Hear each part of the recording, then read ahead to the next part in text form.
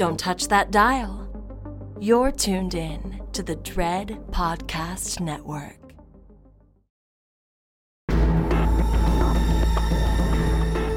You are now listening to Postmortem with Mick Garris, where the most influential voices in horror cinema will spill their guts to the renowned horror director, writer, and producer. Now, here's your host, Mick Garris. From Nice Guy Productions world headquarters overlooking the glamorous San Fernando Valley, I'm Mick Garris, and this is Postmortem. As we're recording this, it's awards time in Hollywood. All the studios are pushing their shiniest baubles onto the filmmaking community in the hopes that they will garner little gold statues that can help inflate the box office. This year is a bit different than most. The important studio movies are, for the most part, crashing and burning. How can you tell they're important? Because they're hugely expensive and at least 3 hours long. But the audiences are not responding, which this year is not surprising. Hollywood is spending a huge amount of time making bloated movies that moviegoers just do not want to see, Avatar to the contrary. What movies are making money? Those feisty little movies that go for the jugular, genre movies, movies that scare you, make you laugh, move you in smaller, more personal ways, movies that don't cost a lot, don't have a lot of financial risk, and movies that can afford to do something different and exciting. It may not be a great year for the studios, but it's been a surprisingly good one for the horror genre.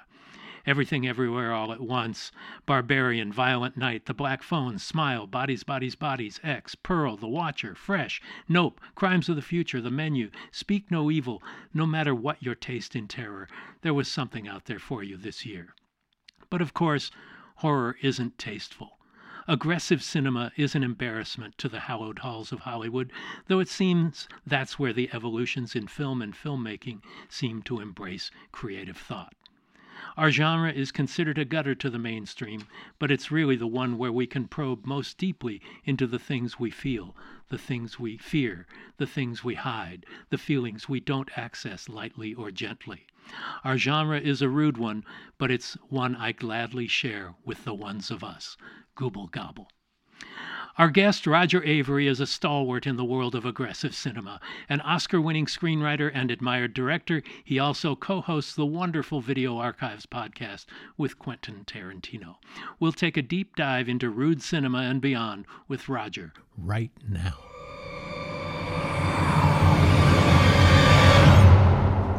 So, Roger, what do you think the appeal of aggressive cinema is? Well, it's probably a little bit of. First of all, thank you for having me on your show. Oh, nobody belongs here more than you do. I'm really grateful to be invited. It's great to have. It's a great you. pantheon, and I guess post-mortem means after death. And so Yes. where you go when you die. That's right. To your When your studio. career is washed up, it's a postmortem. Here I am. Yeah. As if. So, aggressive cinema. So, I think what it is there's always a certain amount of envelope pushing that you're trying to do as a filmmaker. You're always trying to reveal, sort of forbidden fruits, and you're always trying to kind of push the envelope, I guess, is just the best way to put it. And when I kind of came about as a young man in the business, I started out actually, like one of my first gigs was working for Charlie Band and at Empire. And I was a runner projectionist there. And so I got to see, like, at around 1986, 1987, kind of what I would call sort of peak exploitation coming out of Empire and Charlie's company. And not too long after that, I was making my, my first film. And what happened was the explosion of DVD. I mean, DVDs suddenly came on the scene, and there was this sort of sudden need for product, and everybody was looking for product. And there was just this moment that occurred when at Live Home Video, when Ronna Wallace was running the company, and she was just, if you were louder than anybody else and more violent than anybody else and more wild thinking than anybody else, she was open to it, and she was ready to, like, make noise at this video company, because that's kind of what you need to do to get an end cap at the at Walmart or Target. Right. Now it's streaming where you have thumbnails to choose from, and Yeah. you got to be loud. And Truthfully, it's kind of the same model. It's sort of not too different financial model. Everything is kind of moved sideways. It's just, weirdly enough, its residuals have changed. that's for sure. And so Rana, at that time, she made, let's see, it was Reservoir Dogs, Killing Zoe, and Bad Lieutenant. And those were like the three that kind of got jammed into the pipeline really quick. That's a pretty great triptych. Yeah, it was a pretty great triptych. And that was a really amazing time for that company, which eventually, shortly thereafter, became Artisan Home Entertainment. And then that became absorbed by Lionsgate. Right. And so in those days, the model, which, again, it's not too dissimilar from today, was, okay, we're going to make the movie cheap. We're going to make it for, like, they'll tell you, oh, we're going to give you $2 million to make it, but you really only have like $1 or $750. I know how Charlie works. Yeah, well, this wasn't for Charlie, but No, but it was the same model, basically. He I mean, definitely inspired a generation. And I was born in Canada, and so I have Canadian citizenship. And so I thought, well, this is going to be my path. And there was this company that was making, like, I don't know, they were making, I think, 12 movies in a row in Canada with the same crew. And they were just going to, just like a sausage machine. And they have a big film tax number 8 incentive. fell out, and we need somebody. And so they had me, and it's like, okay, you're Canadian, and you qualify for this many points. And if you get a Canadian actor, and I'm like, well, those days I was thinking Keanu Reeves or Kiefer Sutherland, who were both Canadians. I thought I could use one of those guys. And anyhow, I tried to assemble this movie. They said, all you have to do is now go get some foreign sales to cover the... That's all you have to do. That's all you have to do. And so I flew to Cannes. I had no money at this time. I mean, I was pretty much broke, and I maxed out my credit card. Going to basically getting a ticket, going to Cannes. Monty Hellman let me sleep on his floor. Wow. Because I couldn't afford a place, and I would eat hors d'oeuvres at parties because I couldn't afford to eat. It's like, and every now and then I would run into somebody who was like, "Oh, you're up and coming, and I'll take you to lunch." Like some attorney or agent or something would take me to lunch, and I would I'll have 2 entrees. Just like, let me take some home. Yeah, exactly. And while I was there, trying to basically sell territories on that film, everybody kind of who had seen me trying to hawk my script around Hollywood, Killing Zoe, which I should even wind back a little further, because it was really Lawrence Bender who his call to me. The great Lawrence Bender. I did a pilot for him years ago, Lost in Oz. Yeah. Where he was my producer. Yeah, a wonderful guy. Lawrence was one of the young guys we knew who had actually made a movie. He made a movie with Scotty Spiegel called The Intruder. Yeah. Which was a monster in a supermarket. And they had a supermarket location, and they were like, "We've got this for a week for free. If we can kick together a couple of $100,000, we can make a monster movie." And I think Lawrence maybe knew John Buechler, the makeup effects guy, and we can make this happen. And they did. And so Lawrence, they were making Reservoir Dogs at the time, and Lawrence and Quentin had scouted a location at a bank, and they were like, "Wow, this is an amazing bank location. If only we had a script that took place in a bank. We don't need a bank, because Reservoir Dogs doesn't need a bank." Right. And so Lawrence started calling writers he knew. He's like, "Hey, do you have a script that takes place in a bank? If you do, I can make a movie." This is a great way to approach film production. Yeah, and we have a bank. Let's write exactly. a script. And I had been working at Empire, and so I had sort of seen Charlie's system, and I had learned from David Schmoller and Dave Dakota and all those guys, and the editing staff there. They had always let me sit in on edit sessions, and, "Hey, you want to cut some? Cut a piece of this movie. It's crap." It's like, go for it. And so, I kind of learned a bunch of early tricks, working on movies like Crawl Space and stuff like that. Robo-Jocks and all the Stuart Gordon movies. Yeah. Things like that. And so, to me, that was the closest thing that I had in that moment to the Roger Corman School of Filmmaking, which when I grew up, I was in love with. I was enamored with this idea of the Corman School, where you could just walk into his construction yard studio in Venice and, hustle a little, and next thing you know, you're directing a movie. But by the 90s, that had kind of faded out. That had kind of faded, and Charlie was there, and I kind of quickly realized, well, Charlie's system wasn't really, I wasn't really able to rapidly advance from a guy working the projector and running around editing elements to director. And I was like, that's not going to happen fast enough for me. And so I basically bumped into Lawrence. And Lawrence had already made The Intruder, and he was getting Reservoir Dogs going. It hadn't yet gotten going. But he called me up and he was like, hey, do you have a script that takes place in a bank? And I was like, yeah, I do. I do have a script that takes place in a bank. And so I'll give it to you in 3 days. That's exactly what it was. It was a long weekend. I hung up the phone. I started writing. And by Monday, I had this script, which I based on, not really out of my life, but I based on this kind of European trip that I had had where I'd met these French guys that I thought that I knew from Los Angeles who were completely different once I started hanging out with them. And they were all heroin addicts all of a sudden. And it was like, and I was like, kind of just so naive about that. And so it was sort of like so in writing very, very quickly, I just sort of spilled a bunch of that into it. And I ended up with this script. And then I proceeded to go out and we started getting it going. And it just kind of, the first path was, we'll try to do the Canadian thing. Right. And they were like, forget the bank in Los Angeles. Like we couldn't get the money going, really. It was like everybody in Los Angeles had met with me. I had walked into the doors of both high and low in the business, from, well, I probably shouldn't say the low, but you know who they are. Yeah. You know who those guys are. I met everybody, and everybody basically had kind of said no to us. It was a little too weird of a movie with the French elements, and that it took place in France, and I was planning on shooting it in Los Angeles. It was kind of hard for people to wrap their head around that. And I was like, but it's a movie. You just, we make shit up all the time. Yeah. Darby O'Gill and the Little People is shot in Burbank. And that is the most Irish movie as far as I'm concerned. Yeah. And so it's movie magic, right? And, but it was hard for people to wrap their head around,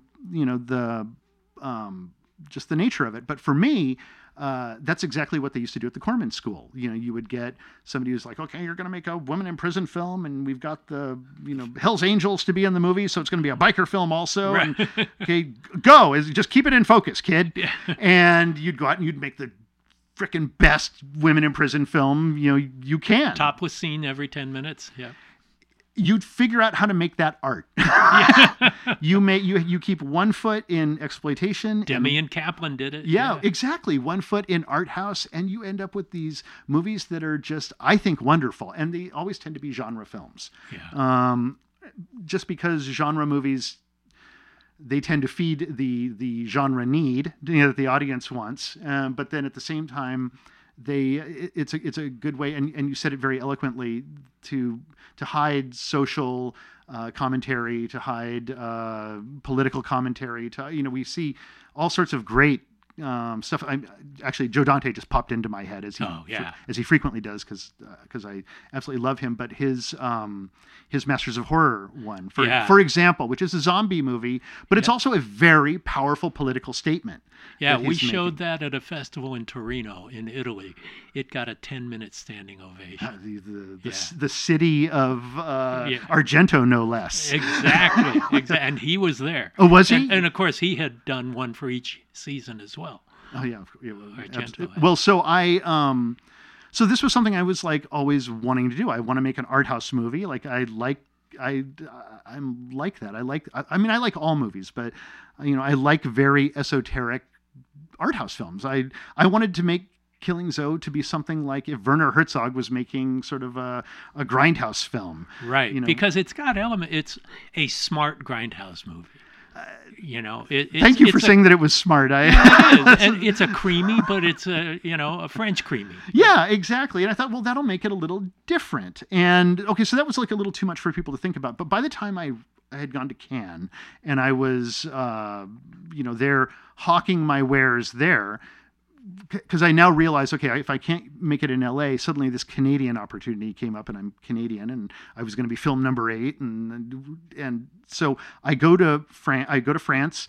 Again, I'm sleeping on Monty Hellman's floor. I'm starving. I'm selling stuff, and suddenly people start seeing me, and they're like, "Hey, it's that kid who's from LA. It must be real." Yeah, he's he's here in Cannes. And suddenly, like in that moment, Russell Mulcahy actually signed on to direct a vampire script that I had written called 99 Days, and which to me was like in the moment while in Cannes that happened. And so Republic Pictures, who announced the movie, and it was like they gave it a big full page thing. And in that moment, in that single moment, just because I was in Variety and my name was on a, and my script was on a thing, suddenly we were like, oh, something's happening.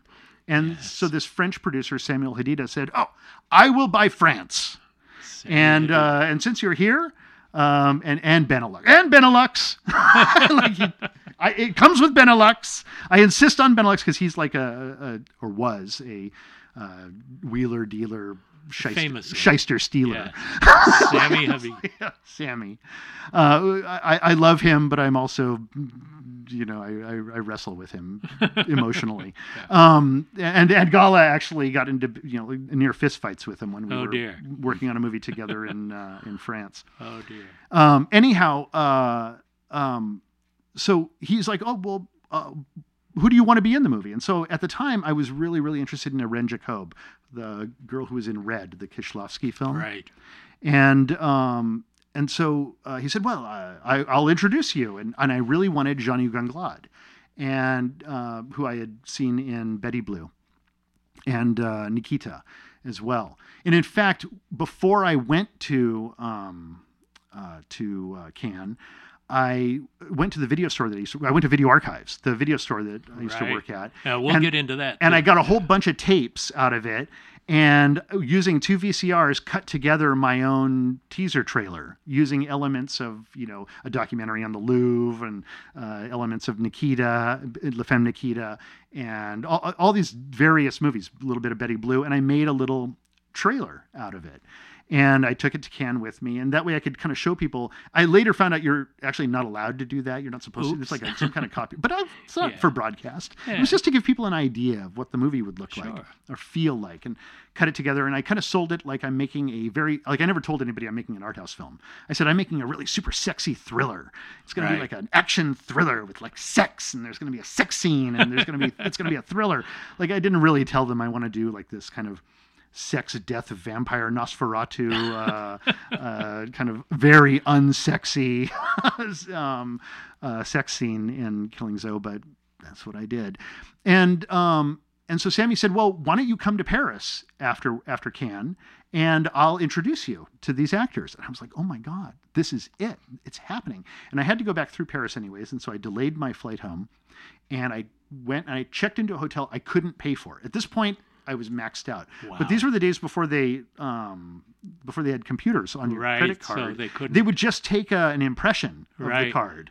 And so they took an impression of my card, and I checked into this little tiny, tiny hotel, and I proceeded to meet these actors. Sammy started introducing me to these actors. And Irene Jacob said, no, I'm waiting for Kieślowski on Red. And so it was like a big letdown. And then Jean-Hugues came in, and at this point, he's a huge star in France. He was peaking in France. And he came in, and they sat down. He and his agent sat down with me, Donna Sienne, she's his French agent.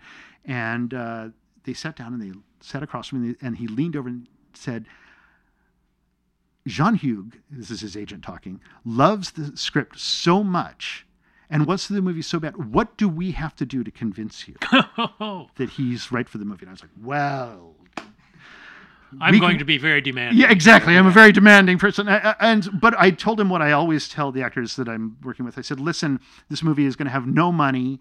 It's going to have a very small budget. It's going to be a very tough shoot. It's going to be super demanding. I'm going to ask everything of you. And if you're not game, don't worry about it. Like, I think. And this is your first movie. Yeah, I'll tell them, I'm going to take you to the Cul de Monde, which is like the asshole of the world. I'm going to, and this is my first film, but I'm being on. I want to be honest with him. And also, I found that the more I tell people that, the more they want to do it. Right. The rougher they think it's going to be early on, the more exciting it actually is. Sure. And the more honest you are with like, look, we don't have resources. I've had actors on my films like, we don't have resources. They start picking up, when things go south, when we have to move or something, they start picking up boxes and cables and moving them with me, even though you're really not supposed to. But by that point, everybody's kind of, you're in it. You're not necessarily doing it for the money. None of us are going to get rich doing this, is the foundation that I tend to begin with, which I learned from Charlie. But it's a couple years. It's the same year as Pulp Fiction that the movie comes out. Well, yes, this movie was made before Pulp Fiction, and actually, right. and just after Reservoir Dogs. Like we were in prep when Reservoir Dogs was. Let me think.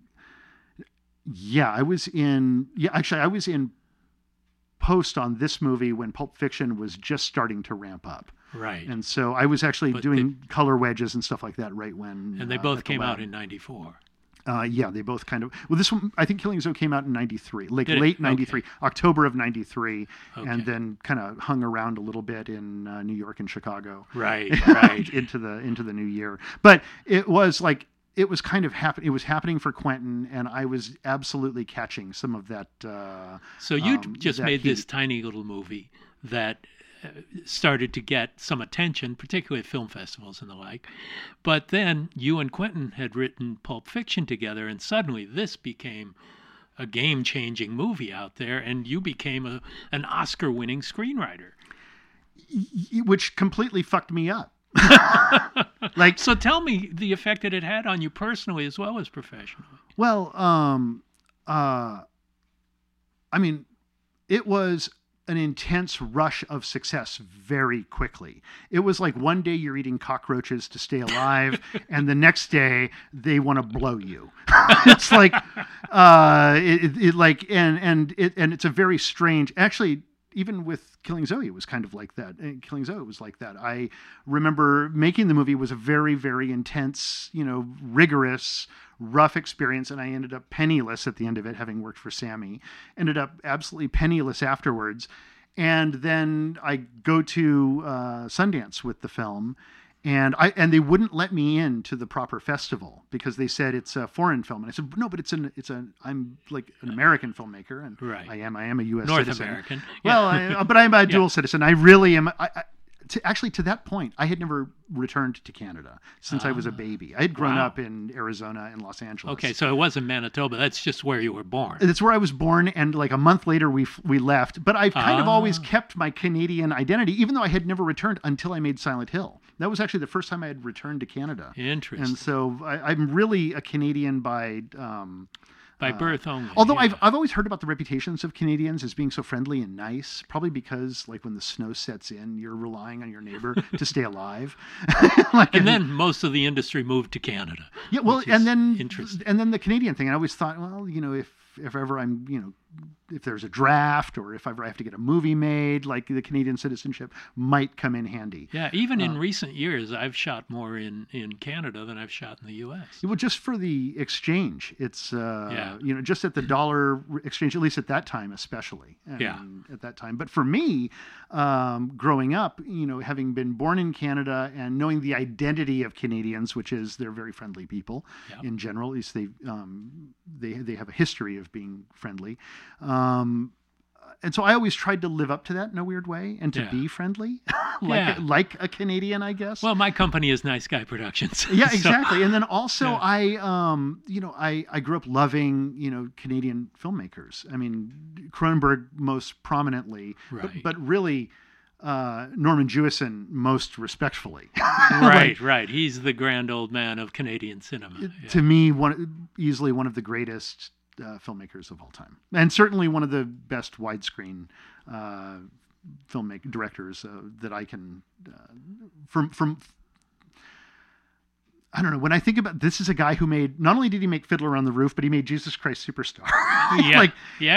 He's kind of and both of them are and 100 other movies. And 100 other movies. I mean, he made Rollerball. Yeah, actually, Rollerball. Like what? Well, he's like Robert Wise in that they could do anything, and they were expected to do anything in that era of filmmaking. Yeah, exactly. Well, you're expected to be able to take material and, and A director directs. be a professional director with it and service the material first. Right.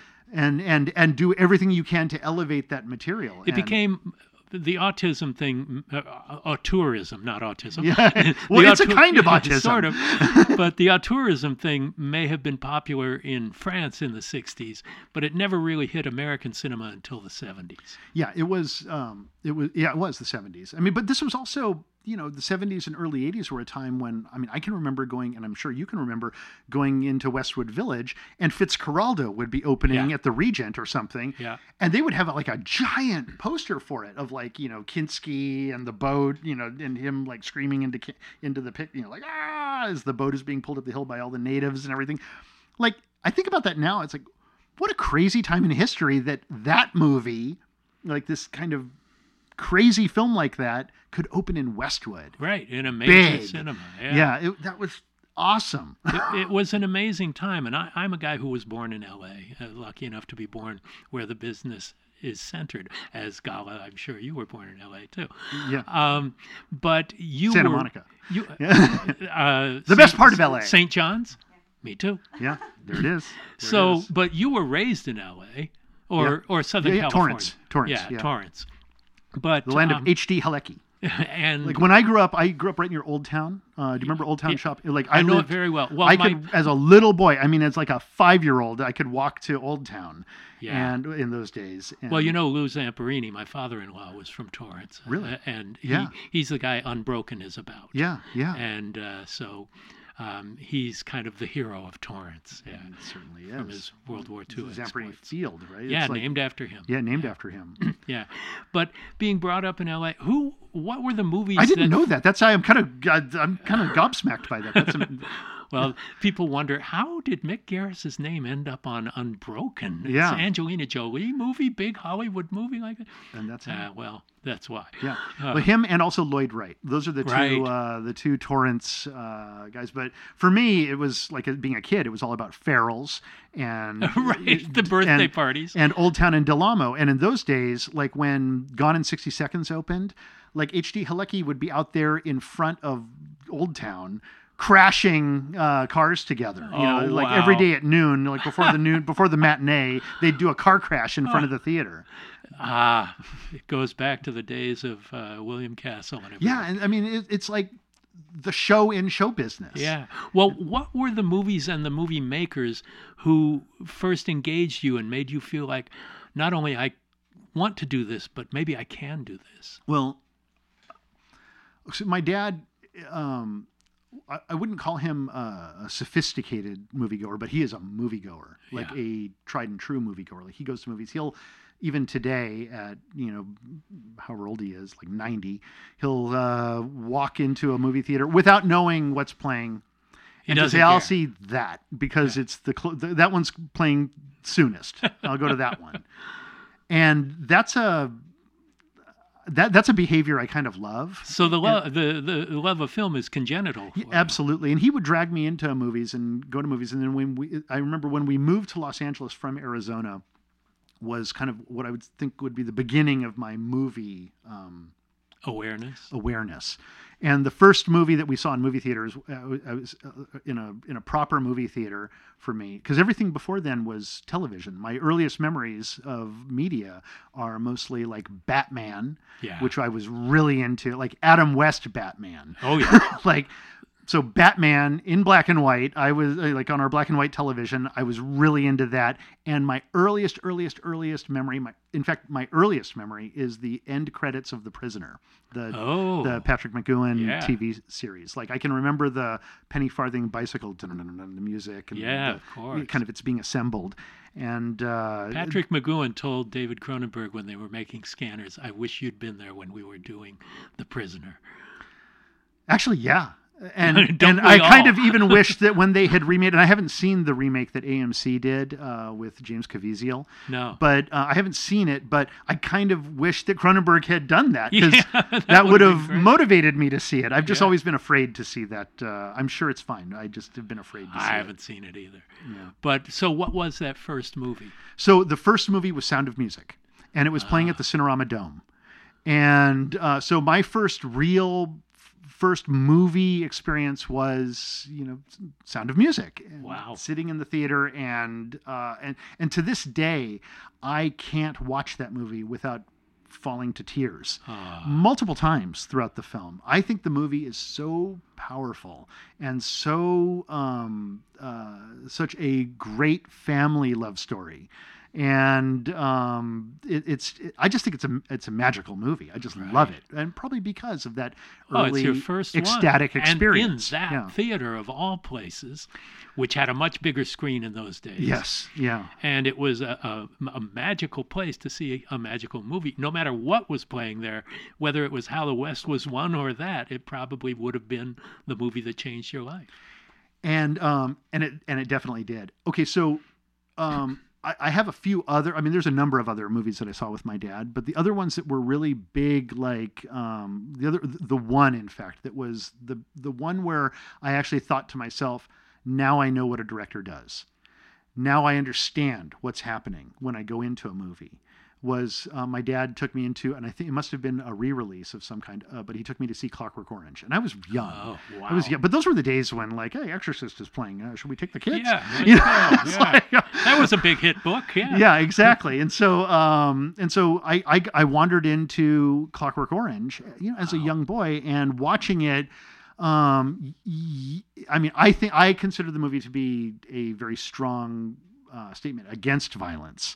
Oh, yeah. And that was how I took it as a child, because even the idea of conditioning being presented, or conditioning being the worst thing, that choice being the most important thing that we have as human beings, and when you take that away, what are the ethical consequences of it? Okay, so it's something that was super powerful to me, but more important was looking through Kubrick's eyes. I realized that when we sit in a movie theater, we're dreaming while awake. Yes. And we're looking through the eyes of someone else and watching their dream. Yes. And it's the closest approximation to that. And though movies have a kind of culmination of arts together, it's Right. a convergence of all these different art forms together, there is one art form that is completely unique to cinema that we didn't see anywhere else, and that's the editing pictures. And editing of motion picture is and montage, and how Kubrick made that movie to music, how powerful the movie is, the single point perspective, just everything about it gripped me so deeply. And so Kubrick's talents got so deep into me that Well, it's a remarkable. It's my favorite film. It's a remarkable experience for a child to see this movie, and a sophisticated reaction that you had seeing it the way it was intended to be seen. Yeah, I mean, I'm seeing this movie around the same time I'm seeing movies like, Bugsy Malone or Muppet Movie or stuff like that. Which are great on their Oh no, their those own are basis, those are two actually Paul Williams movies. Now Yeah, that I think about and it, you've worked with Paul. yeah, and he was in Rules of Attraction. I mean, I Yeah. called him up because I mean, I so adore. I mean, Paul Williams. I'm so. He means so much to me. His music means so much to me. Songs about rainbow. Yeah, exactly. And so Paul, I had to call him up, and so I found somebody who had his number. They gave it to me. I called him up, and he was just a consummate gentleman. He is the nicest, kindest, sweetest man. He's like, Roger, I've been waiting for you to call me. I've been waiting. And then he really put up. I told him it's going to be shit. It's going to be a shitty experience. It's going to be exhausting. We have no money. Same thing I tell everybody. Yeah. And he was like, I'll be there. And it was a tough experience. Well, before we get to Rules of Attraction, I want to go backwards again, because Sure. you had some things that really helped steer your career into filmmaking after winning an award for a student film you made. Yeah. From the Los Angeles Film Teachers Association, which for me, having been a very bad student most of my life, for the Film Teachers Association to give me a gold trophy was, for me, a big deal. And it led to time working in advertising. Yeah, actually. So tell me how that fed your work as a filmmaker. Well, and your education.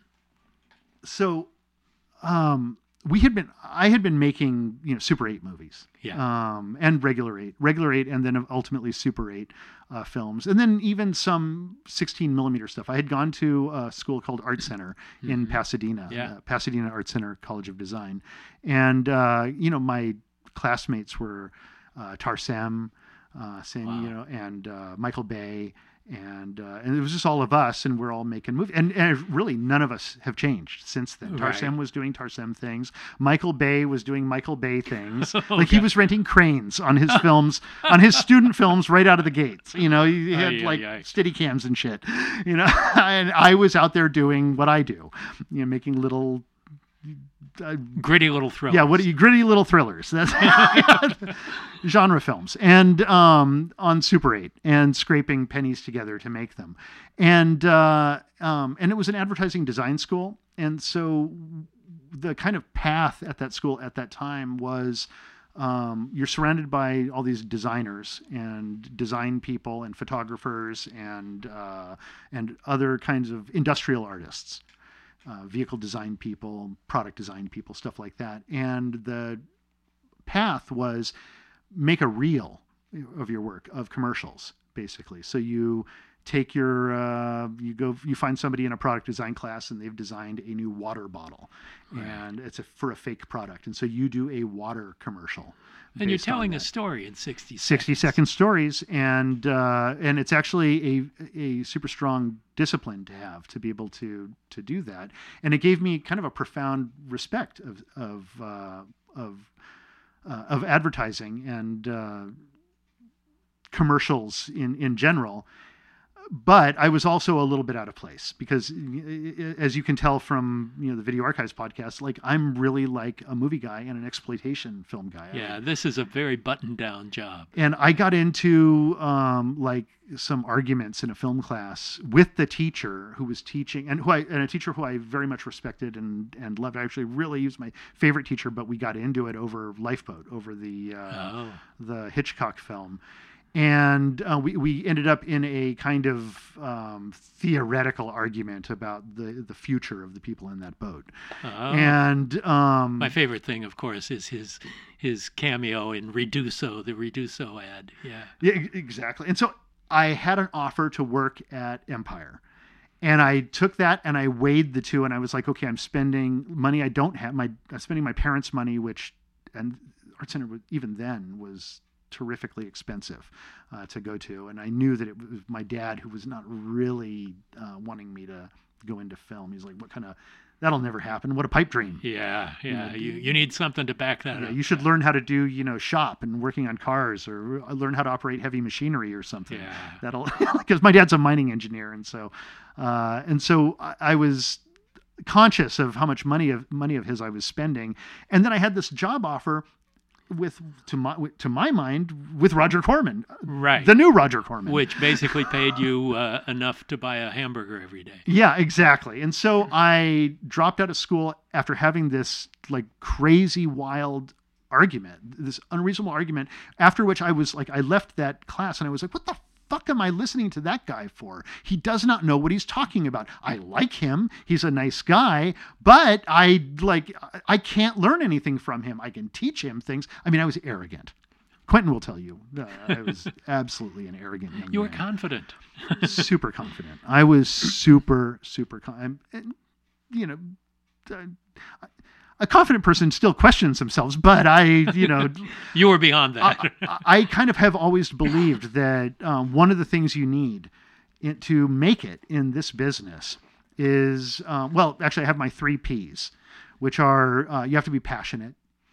You have to because when you're trying to get money from somebody, when you're trying to, as you've done, sit across the table from them, you're trying to get money, some executive or some producer or some financier who's been in this business and they're just deadened to it. And what you have to do is you have to ignite within them the passion that they had that got them into the business in the first place. Because all of us at one point were kids sitting in the theater like insects, watching that flickering light, on the screen, and just loving it and wanting to dedicate our lives to it. Okay, that's passion. That's passion. So you've got to go in there because you've got to sell them on your passion and you've got to make them passionate. And so even when you're not feeling it, you've got to feel it. And then, let's see, persistence. You have to be persistent. There's plenty of talentless people that are making really good livings in Hollywood, and it's not because they're talented, it's because they're the persistent ones. Yeah. Most people, when they walk into a dark tunnel and they start walking in and it starts getting dark and you start losing the entrance, the light of the entrance, and pretty soon you're bathed in blackness and darkness and you don't know what's ahead. Most people logically will turn around and walk back out. Right. Okay, it's the filmmakers that keep walking forward with the belief, and you're going to guide your people with you. No, there is an exit. Yeah. You don't know that there's an exit, but you're going to believe that there's an exit. You're going to will an exit into existence. Because it's easy to give up. It's easy to give up. It's and so you constantly have to be persistent. And because of that, you also have to utilize positivity or positive visualization. Right. You have to, I always hear about like football players or baseball players, they see where the ball is before they throw it so that they know that it goes there. You have to visualize it being there and then it's there. And so I remember early on, before Gala was born, actually when Gala was, even when your mother was pregnant, her mother and I would just walk around for hours and we would visualize where we're going to be, what we're going to do, how we're going to achieve it. And every day was sort of like a focus of visualization of what the future was going to be. We're visualizing the end of that tunnel, the exit of the tunnel, the light at the end of the tunnel, however you call it. Roger Avery's 3 Ps. Yeah. And then patience could be added, although it's sort of persistent. And so along with that, confidence kind of does play into a lot of it because you have to confidently guide people into that. You have to confidently, convince people of your crazy idea. You have to be able to back it up. Yeah. And then you also have to show people that you're responsible because, you're making a movie with money and it is an industry and it's not, you're not alone. It's not me just with a Super 8 camera. And if the movie fails, it's, that weighs, it doesn't just affect me. Right. It's not just my money. It's, it's a thing. It's a business. It's show business. Exactly. And so, I'm always trying, kind of maybe too much aware of that.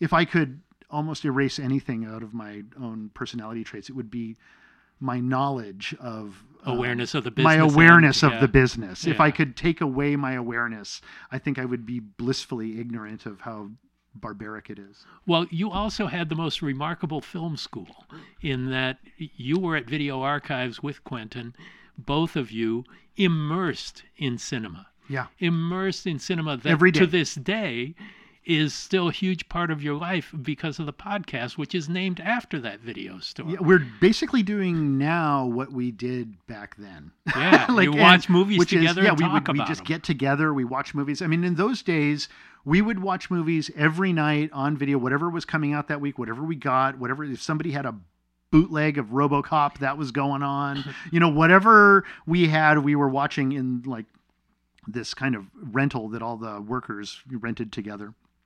I just visited. I wasn't one of the people that lived there, but Quentin lived there. And so after work, we would do that. And then during work, we were doing the same thing. We were popping movies in and going and seeing them. And then every Friday, Quentin and I and whoever else would want to go with us, we would go see 3 movies a day, basically. Wow. And those were the days when I think about that now that, you could work on a minimum wage salary, you could feed yourself, you could rent a place to live, and you could go to a movie every day. Yeah. That's gone.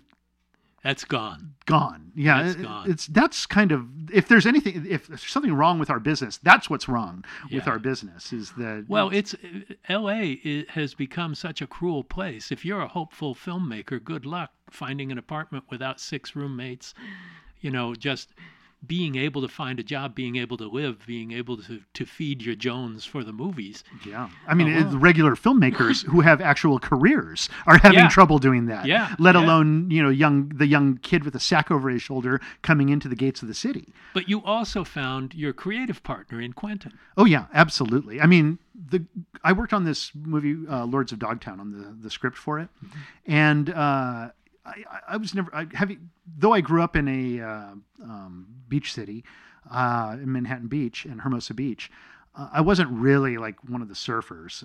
I was the kid who was into movies. There was like the surfers, there was the punks, because there were all the kind of Red Cross guys, and the Descendants were friends of mine, and Black Flag, they were at Redondo High, but there was a big punk scene in the Beach Cities area, and then there was all the surfers and guys like Frohoff and people like that who were surfing and probably going professional doing that. And then there was me and like my friends, the movie geeks. But when I worked on Lords of Dogtown, I was like, well, what's my entry into that movie? And then I realized Zephyr Surfboards, the little store that they had in Venice, that was Video Archives. Like, to them, to people who loved surfing, like that was it. And they were around at this kind of revolution that was occurring when we were going from clay wheels to urethane wheels. And that's like the video revolution. So suddenly these guys who were like, the surfboard shaper, Skip Englum, who was very much like our Lance Lawson. He was like Lance, the owner of our store. He was the adult who had the store, and all the kids in the neighborhood who were into that would go there, and that became the clubhouse. You would hang out there. And if you could, you would work there. Yeah. Because like, then you get to hang out there and you get paid for, for being there. Sort of. And, yeah, sort of. Yeah, sort of. It was minimum wage. But we got along on that. Of course, and, you could then. Yeah, back then you could. And so it was like everybody who was working there, even though it was a suburb of Los Angeles, of Hollywood, everybody loved movies, and everybody came there because they loved movies, and because we were making movies and wanting to make movies. And I remember right around the time when Spike Lee did She's Gotta Have It, and Soderbergh did Sex, Lies, and Videotape. Right around then, that was the moment Quentin and I were lifting off from Video Archives, and we were the industry at the same time. We were talking about it like it's happening. It's possible now for a guy like Spike or Steven to ascend out of with these the Sundance if you're era. smart with how you write it. And so Quentin and I came up with the Corman School theory, which was as few locations as possible, as few actors as possible, and keep it theatrical and tight so that you can keep the budget low. Like as few company moves as you can do. And so when I wrote Killing Zoe, that was like, okay, as few company moves as possible. That's the agenda. As cheap as possible. I got to have some, I don't want to be crude. You have to have some breasts in it. I was about to like go wild, but my daughter's here. Yeah, that's right. Keeps me sane. It's got to have some sex in it. It's got to have some violence in it. It's going to be obviously it's going to be a bank robbery. We're in a bank. Right. But so, this was a great launching pad for you creatively. You met your creative partner who stimulated each other in not just together, but in your own projects, which you bounced off of each other. Quentin, I had been making little movies, and at this point I was, though I was still working at Archives, I was also going to school at Art Center. I was just beginning that. And Quentin had this movie he wanted to make, this script he had written with a friend of ours, Craig Hammond, a super talented writer and director. And they had the script, My Best Friend's Birthday, which was hilarious. It was the first time I had read a script that any of us had written that was actually really good. I was like, wow, this is really good. This is really fantastic. This is like freaking instead of just a movie fan script. Yeah, instead of the stuff that we were like, we would. I had managed to at one point get the screenplay for Wallen Green's screenplay for Sorcerer. Oh, Remember, wow. I got it from. I love that movie. It's one of my very favorite films, and so that was like, of course, one of the scripts that I sought out. And I mean, it's written like a novel. The script because there's so little dialogue in the movie, and so you end up reading these. beautiful. And so I kind of, that was my imprinting of, like, when you're a child, you look to your parents to imitate and to mimic so that you learn how to be. Well, when you're, same thing as a filmmaker, you look to your cinematic fathers and grandfathers and grandmothers and etc. you and your uncles and aunts. Yeah, I mean, the guy who did it for me and was you imitate. I mean, Steven Spielberg is the first guy to hire me as a screenwriter, and second guy to hire me as a director, and it was film school. Doing Amazing Stories was, having scripts directed by Joe Dante and Bob Zemeckis. I have to confess to you, I was insanely jealous of you when we would hear about you back in those early days. I was very lucky, but I got a later start than you did. I was in my 30s before I was making a living doing it, and you were doing that. But I want to talk about adaptation too, because that's been an important part of your career. Sure. Before we get before you do, I have one little anecdote I want to tell you when I was doing Killing Zoe. Okay, so because it was so we were driving around in location scouting, and everybody was stressing because we needed I had this scene, because when I was in France, this friend of mine was taking me around, and we were like, oh, is that cat dead? And the guy was like, no, that's cat's been there for days. Well, I guess it is dead. And he checked it, and it really happened. And so I was like, I put that in the movie. I wrote it into the script. And so we needed a dead cat, and we had no money to make the movie. And so we don't have a dead cat. There's no dead cat. There's nothing to do. And so I remember we're driving down the road, and I saw one on the side of the road, like a roadkill, and I said, pull over. And, the AD refused. He was like, no, he wouldn't let me do it. And that's when they decided to spring for it. And they said, you're in luck, because there's just been this movie made, Sleepwalkers, and they have so many cats. Yes. And so we went to the warehouse at the prop place, God. and it was insane. It was like these giant shelves that go to the ceiling, like wall to wall on either side. And I never these giant went wooden there. shelves, and it was filled with cats of every kind. What kind of cat do you want? Do you want a tabby? Do you want a black cat? Do you want a this? Do you want a that? It was like, they're all from Sleepwalkers. I'm kind of glad I never went into that building. It was unreal. That's so funny. It was unreal. That's funny. Okay, now you can talk to me about adaptation. Now this is a good transition, because we did a translation of Stephen King to the screen, even though it wasn't based on a book. But, you adapted a game with Silent Hill, but most famously Rules of Attraction. The Bret Easton Ellis book. I contend that there would be no Euphoria series if it hadn't been for Rules of Attraction. I haven't seen the Euphoria series yet. But amazing. I understand it's really good, and I understand that Sam Levinson, I understand that he pays homage quite a bit to Rules of Attraction, which I'm grateful for. Well, you did a young people I'm happy movie. Someone is able to monetize But you made a movie about young people that they were unsavory, to say the least. Yeah. And that's not what the studios were putting out at the time, but it was very groundbreaking, and you threw all of the tools of cinema into it, all the tricks and cinematic gimmicks and things that really worked to propel the story. And you had a WB cast. Yeah.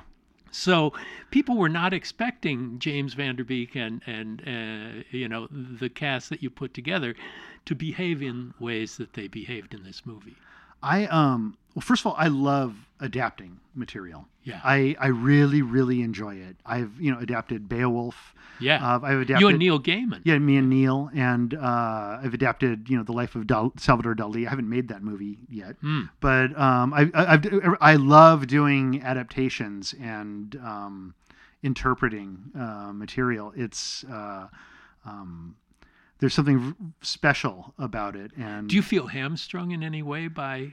Well, because I've adapted King and Barker. Yeah, and like that. I was actually meditating on your adaptation of The Shining, and thinking about it, because it's true. Fortunately, he wrote the script for that. Yeah. I mean, what's interesting is, King is very, very difficult, I think, to adapt. I would think, because his what makes his writing so powerful, at least to me, and because I adore King's work as well, and The Stand most especially. And so good. I think that you actually did an outstanding thank you. Outstanding job adapting The Stand, because that is almost unadaptable, and for you to condense it the way you did and to actually capture it in the casting. And he was wrote really good. the script as well. I've thought a lot about how you cast the movie, and I was actually upset with you at that also, because I wanted to do The Stand. I was like, no! I know there are things like when another filmmaker does something I really wanted to do. If it turns out well, then it's always forgiven. Well, and I think because I was upset, I wouldn't give it my full attention at first, but then I revisited it afterwards once my emotions had settled down a little. And Gary Sinise is so perfect. He's our Gary Cooper. Yeah, he's so perfect in that role to play Stu. It was such good, and actually it really comes down to there's two things you have to get right in making a movie. Only two things. You've got to get the casting right, and you've got to get the script right. And if you can get those two things down, then you can like almost shoot it out of focus. Directing's easy if you've got those everything elements. is easy at that point. If you can, and you nailed it on the casting on that film. It was really, especially in that moment, Rob Lowe, the casting of Rob in it, and so I really adore it. But I was thinking about The Shining and how it's more faithful than the Kubrick version. You probably don't want to talk about all of this. It's okay, but because this is probably like the bane of your existence. Like, except when it came out, it got amazing reviews, and when Kubrick's film came out, it got terrible reviews. Yeah. But yeah, it is the back and forth. King famously did not like Kubrick's film at all because Kubrick is ice and King is fire. Yeah. And I have a story that you may have heard me tell about Kubrick, and this is a story John Milius told me. Oh. So Gala and I worked with John on. John had a stroke not too long ago and was unable to speak or write. And so we helped him to turn some of his scripts into series. So we're working with John, but before, I've known John for many, many years. I consider John like a mentor? My right-wing mentor. Right. I don't mean to say that. I shouldn't say that. I consider him a mentor. He's like a lion. The bombast of the man, he and what he represents is a kind of just an idea more than anything. Anyhow, he's Red Dawn. Yeah, he is Red Dawn. He is totally Red Dawn. Avenge me! But if you think about it, Red Dawn is a very smart movie. It's effectively saying it's understanding what other people are going through in similar situations that we maybe as Americans don't allow ourselves to identify with, and that's what Red Dawn is. And that's not a right-wing movie, I think. No, in some ways, even though it's called Red Dawn. Yeah. Anyhow, he's an excellent writer. Anyhow, more to the point. He, John told me the story that one day Stanley Kubrick called him up on the phone, and he said, "Hi, I'm Stanley Kubrick, and I understand you're the weapons expert in Hollywood. You're a gun guy. You're the gun expert in Hollywood. Yes, I am the gun expert in Hollywood. I am a military expert. I can tell you anything, blah, blah, blah, blah, blah." And he really can. The guy knows his military history. So Kubrick says, "Well, I'm looking to buy a handgun for target practice, for my own personal use. For target practice, I'm looking to buy a handgun. I want to buy the best handgun that was ever manufactured." And Milius thinks about it, and he's like, "Well, that would be a Colt 45 Special, made 1935. I'm saying 1935. I don't remember what it was. It could be 1941, 1932. Let's say it's a 1932. 1932 Colt 45 Special. That's the gun you want to get." And Kubrick said, "Okay, well, could you help me find one?" "Oh yeah, absolutely. My one requirement is it must have never been fired." Oh. And Milius says, "Well, that's going to be difficult. That's going to be hard." Okay, so some time goes by and Milius is looking, and finally he calls up Kubrick and he says, "I found the gun. I found one. I found one that has never been fired." And it's from a collector in Texas, of course. Naturally. Collector in Texas has one. And Kubrick is like, "Fantastic. But it's going to be expensive." And he's like, "I don't care. Money goes to Texas. The gun goes from Texas to England." And some time passes. And Milius finds himself again back on the phone with Kubrick, and he says, so how did you like the handgun? And Kubrick says, I loved it. I love it. I had it disassembled. I shaved off 1/4 millimeter of the eye line and realigned the bead. I swapped out the hammer for iodized titanium. I replaced all the screws. I took off the mother of pearl and replaced it with mahogany. I rebored the barrel. I did this. I did that. And he's like, what have you done? You've ruined it. And Kubrick says, no, I made it better. And that's how Kubrick adapts work. Right.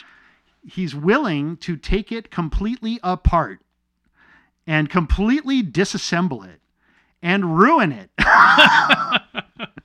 Ruin what it used to be, rather. Right. To recreate it into what he needs it to be. Yeah. Okay, so that's a destructive process. To anybody who loves that handgun, or to, Colt to the company, or, the original guy who owned it, who sold it to him, is probably upset about it. Yeah. But Kubrick made the perfect gun for Kubrick. Right. And so I've always kind of approached, because I'm a Kubrickophile, I've always kind of approached adaptations like that. Like the original work will always exist. It will always be there. And King always makes that point too. Yeah, and the book hasn't changed. Yeah, the book is still the book. Well, the stand has changed. He has added to it, which, or he restored it. He restored it. Yeah. But the movie will be this. Although we can get into THX afterwards. Well, okay. Because the Redux, I think, is a very interesting. Recreation of his original work. So anyhow, I had always kind of approached adaptations like that, and with Rules of Attraction. When the time came to adapt I actually didn't even own the rights to the material when I wrote the adaptation. I had not made a movie in a while. I had been struggling to get a film made, and I was having, to be honest, I was just having trouble getting a movie. I was having no problem getting writing work because of you win an Academy Award, you have no problem getting writing work, but that in itself becomes a little bit of a trap. People start seeing you as a writer. Right. And I think one of the smartest things that Soderbergh ever did is immediately following Sex, Lies, and Videotape, instead of taking all the writing jobs that came to him in Hollywood, he made a point of directing Jonathan Lemkin's script of what is it? I can't even remember the name of the movie now. The black and white movie. No. Actually, I like the black and white movie. Oh my God! What was the second one? Well, Jeremy Irons. I can't even remember the name of it. It's based on. Well, it doesn't matter. Yeah. We're both brain farting. I'm brain farting. Yeah. It's not really what. Anyhow, I reading Rules of Attraction, the book. It's almost formless. It's conflicting narrative devices. It's well, that fits very well in your wheelhouse. Well, it does, but I'm not sure it fit well then. I mean, maybe because of Pulp Fiction, a little bit with the sort of intersecting, overlapping stories, and sort of breaking form a little bit. People were more accepting of it, but I woke up in the middle of the night because I had gone to a very similar school in California, in Menlo Park, and a very similar school to Camden, in their small liberal arts college, a bunch of Hollywood kids there, like Brian Medavoy and people like that. And everybody running around, and just like that book. And I had been thinking about the book, and then I woke up in the middle of the night realizing how to adapt it, and just went and did it. And sat down and started, because I had to get it out of my system. And then I took the script because I was like, I didn't think I could get that made, because the script, it had no page one. It had blocks of dialogue that were like 4 pages long. I did everything that you weren't supposed to do. Right. It had kind of no ending. You're doing it on spec. So every now and then in the script, like during the split screen sequence where it kind of folds together and becomes, which is a brilliant shot. Thank you. I described technically the equipment that would be needed to do it, because I'd been working with motion control prior to that on some special effects stuff. And so I had been working with motion control, and so I wrote exactly what it needed. I basically wrote a technical document of how to make the movie, and then I took it and I put it into this drawer that I have of scripts that are just not ready to be made, or not, I just didn't think I couldn't get anything normal made at that point. Yeah. And so how was I going to get that made? And then Greg Shapiro, the producer of, he hadn't yet produced Zero Dark 30. He was just actually Nick Nolte's assistant at that time. He became friends with me, and he was trying to get another script of mine. I wrote this script about the Hotel Lutetia in Paris during the Nazi occupation. And I just didn't want to give him the script, because it's like, one, it's not ready. It's not right. It's not... It was written for you so far, not for anybody else to read. I didn't feel that I was even mature enough to release the script. It's a movie...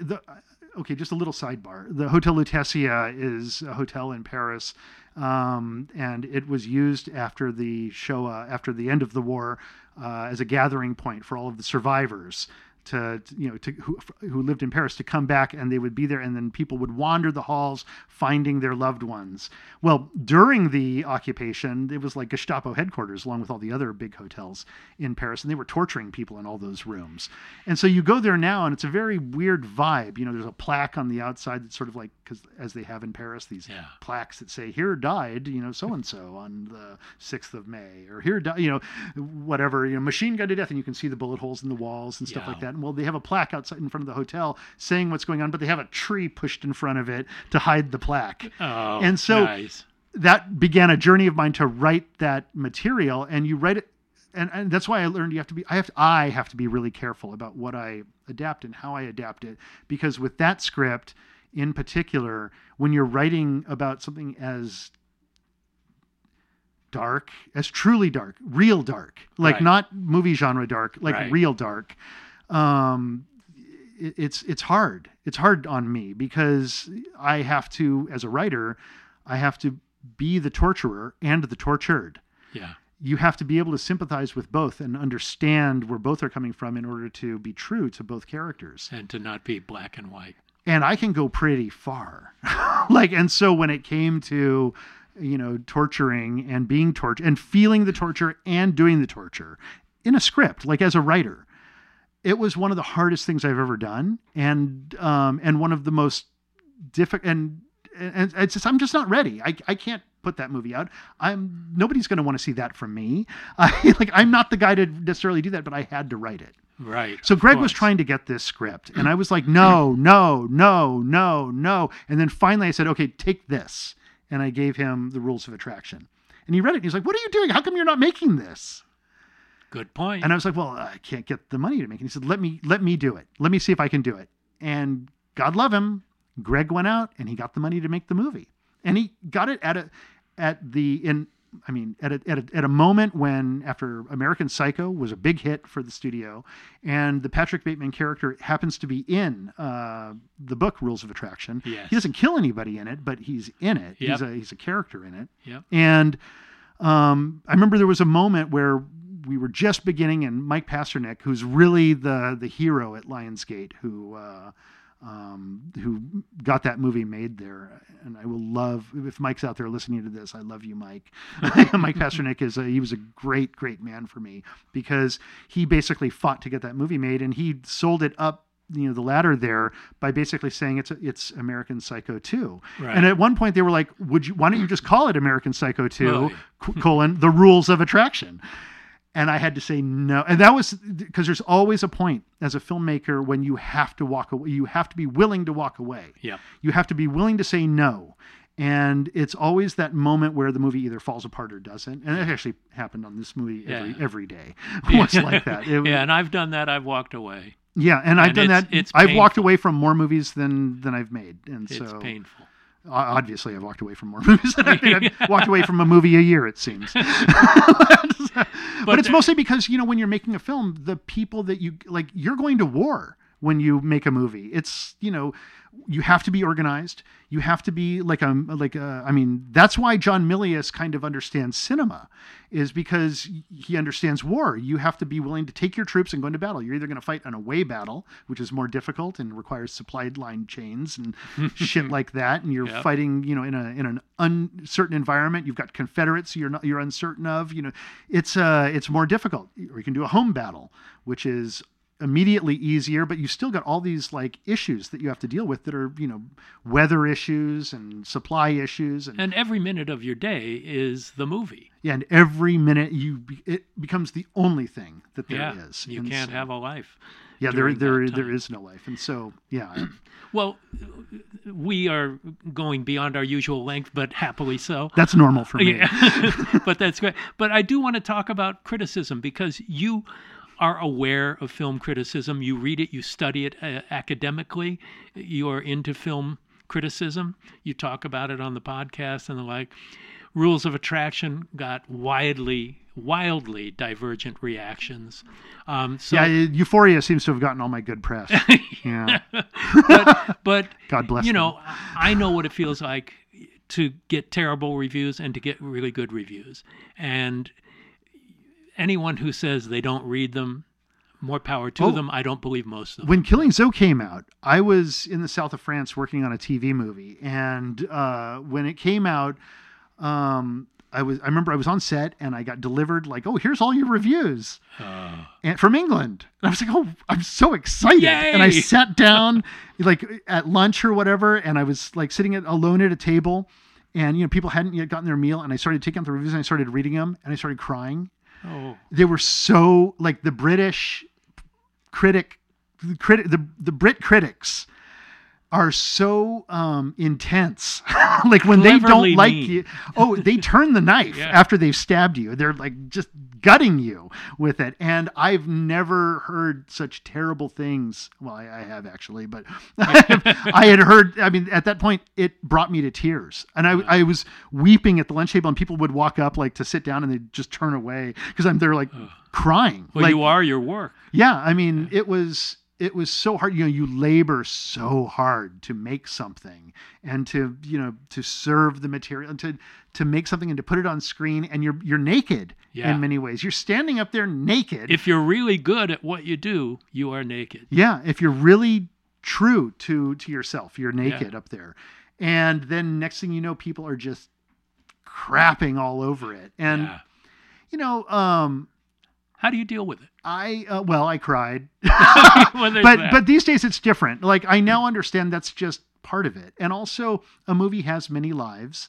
When I first saw Blade Runner, at the South Bay cinemas, the UA South Bay, I remember I saw the movie with a friend, and I hated Blade Runner. Yeah. Okay, I'm a science fiction horror guy. You. This is my lifeblood. Yeah. And I go to that movie and I'm like, blah, it's awful. It's Harrison Ford leaning on a piano, plunking a piano key and staring up at windows, and just boring, dumb. I hated it.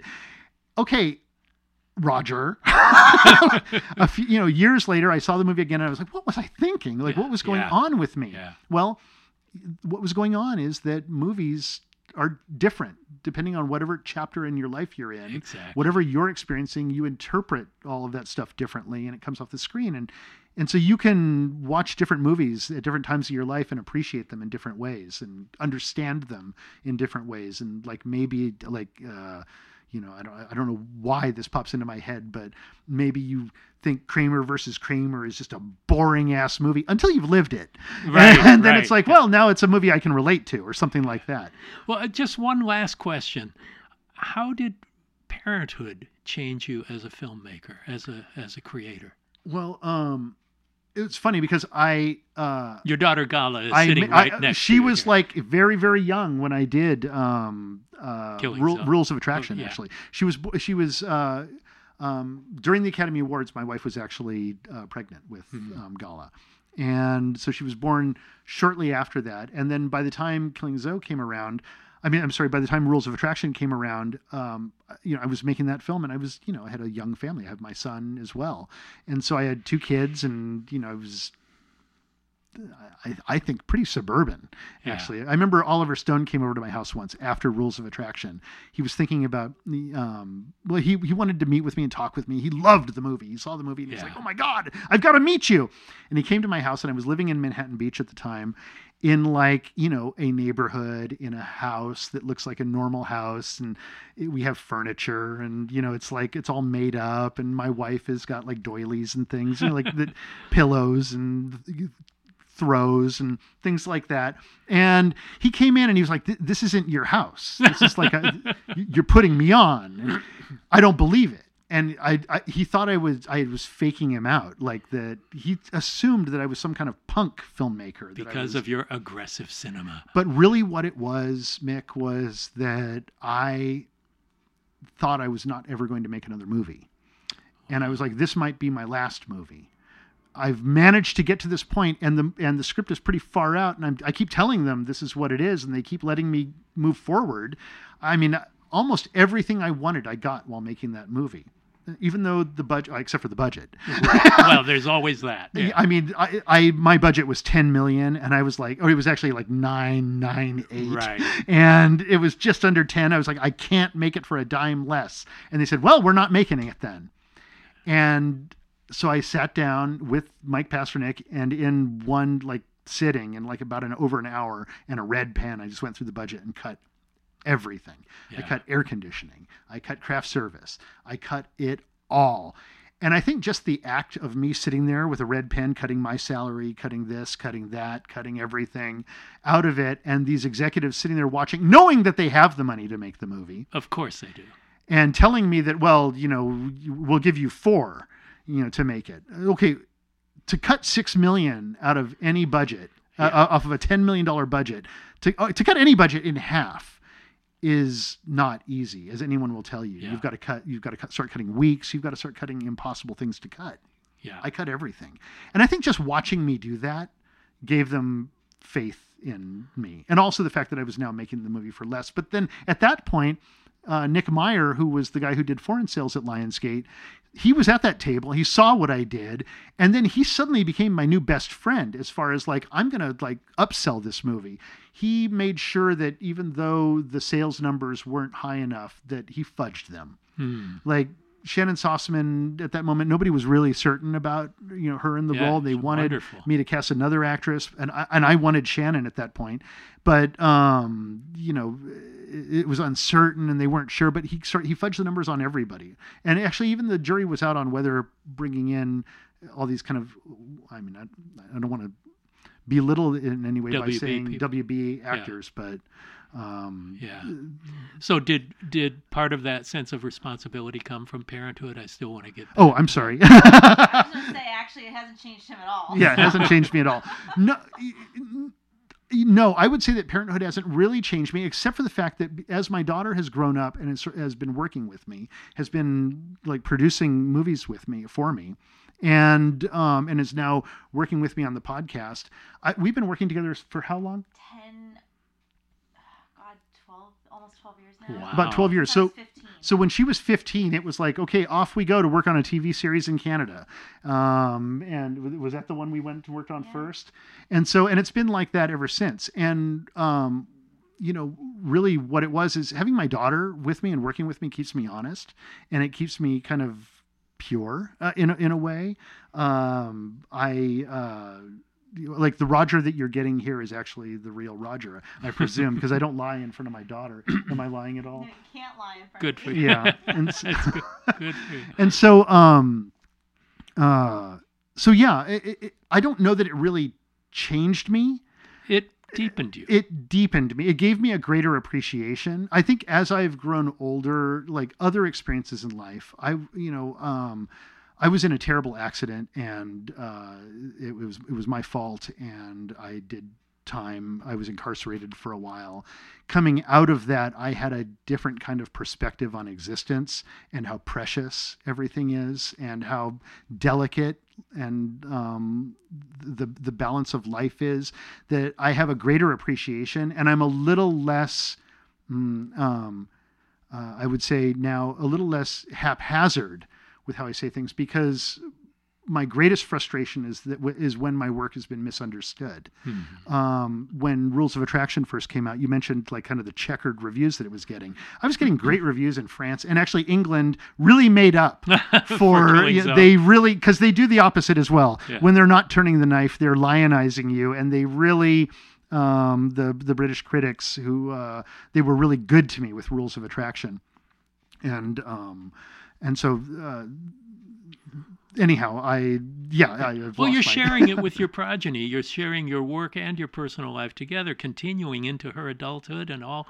That's a pretty phenomenal place to be. Well, if I was a cobbler, she would like learn how to make shoes, and if I was a cooper, we would be making barrels. But you're doing it together. And that's pretty impressive. And it's really been an opportunity for me to take the things that I love and then introduce them to her. And which I, when she was younger and before we were actually working together, I probably did things too soon. Like I would expose her to Polanski's The Tenant. Look, here's a comedy, Gala.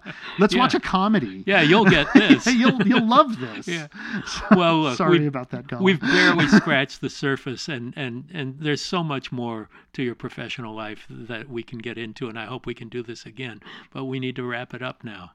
No worries. I know that I'm like a gab fest. That's what this show is about. It's learning about artists and who they are and how they function. I didn't always used to be this way. I actually, when I was doing my Victor European trip that you see in Rules of Attraction in 1987, after working at Empire, I went and traveled around Europe, and one place I went to was Blarney Castle in Ireland, and I don't even know if you're allowed to do this anymore, but I kissed the Blarney Stone. I did. You did? So you too. So you understand. I've got the gift of gab. I was asking my wife today, is it a curse? Like I always thought it was a blessing, but is it a curse?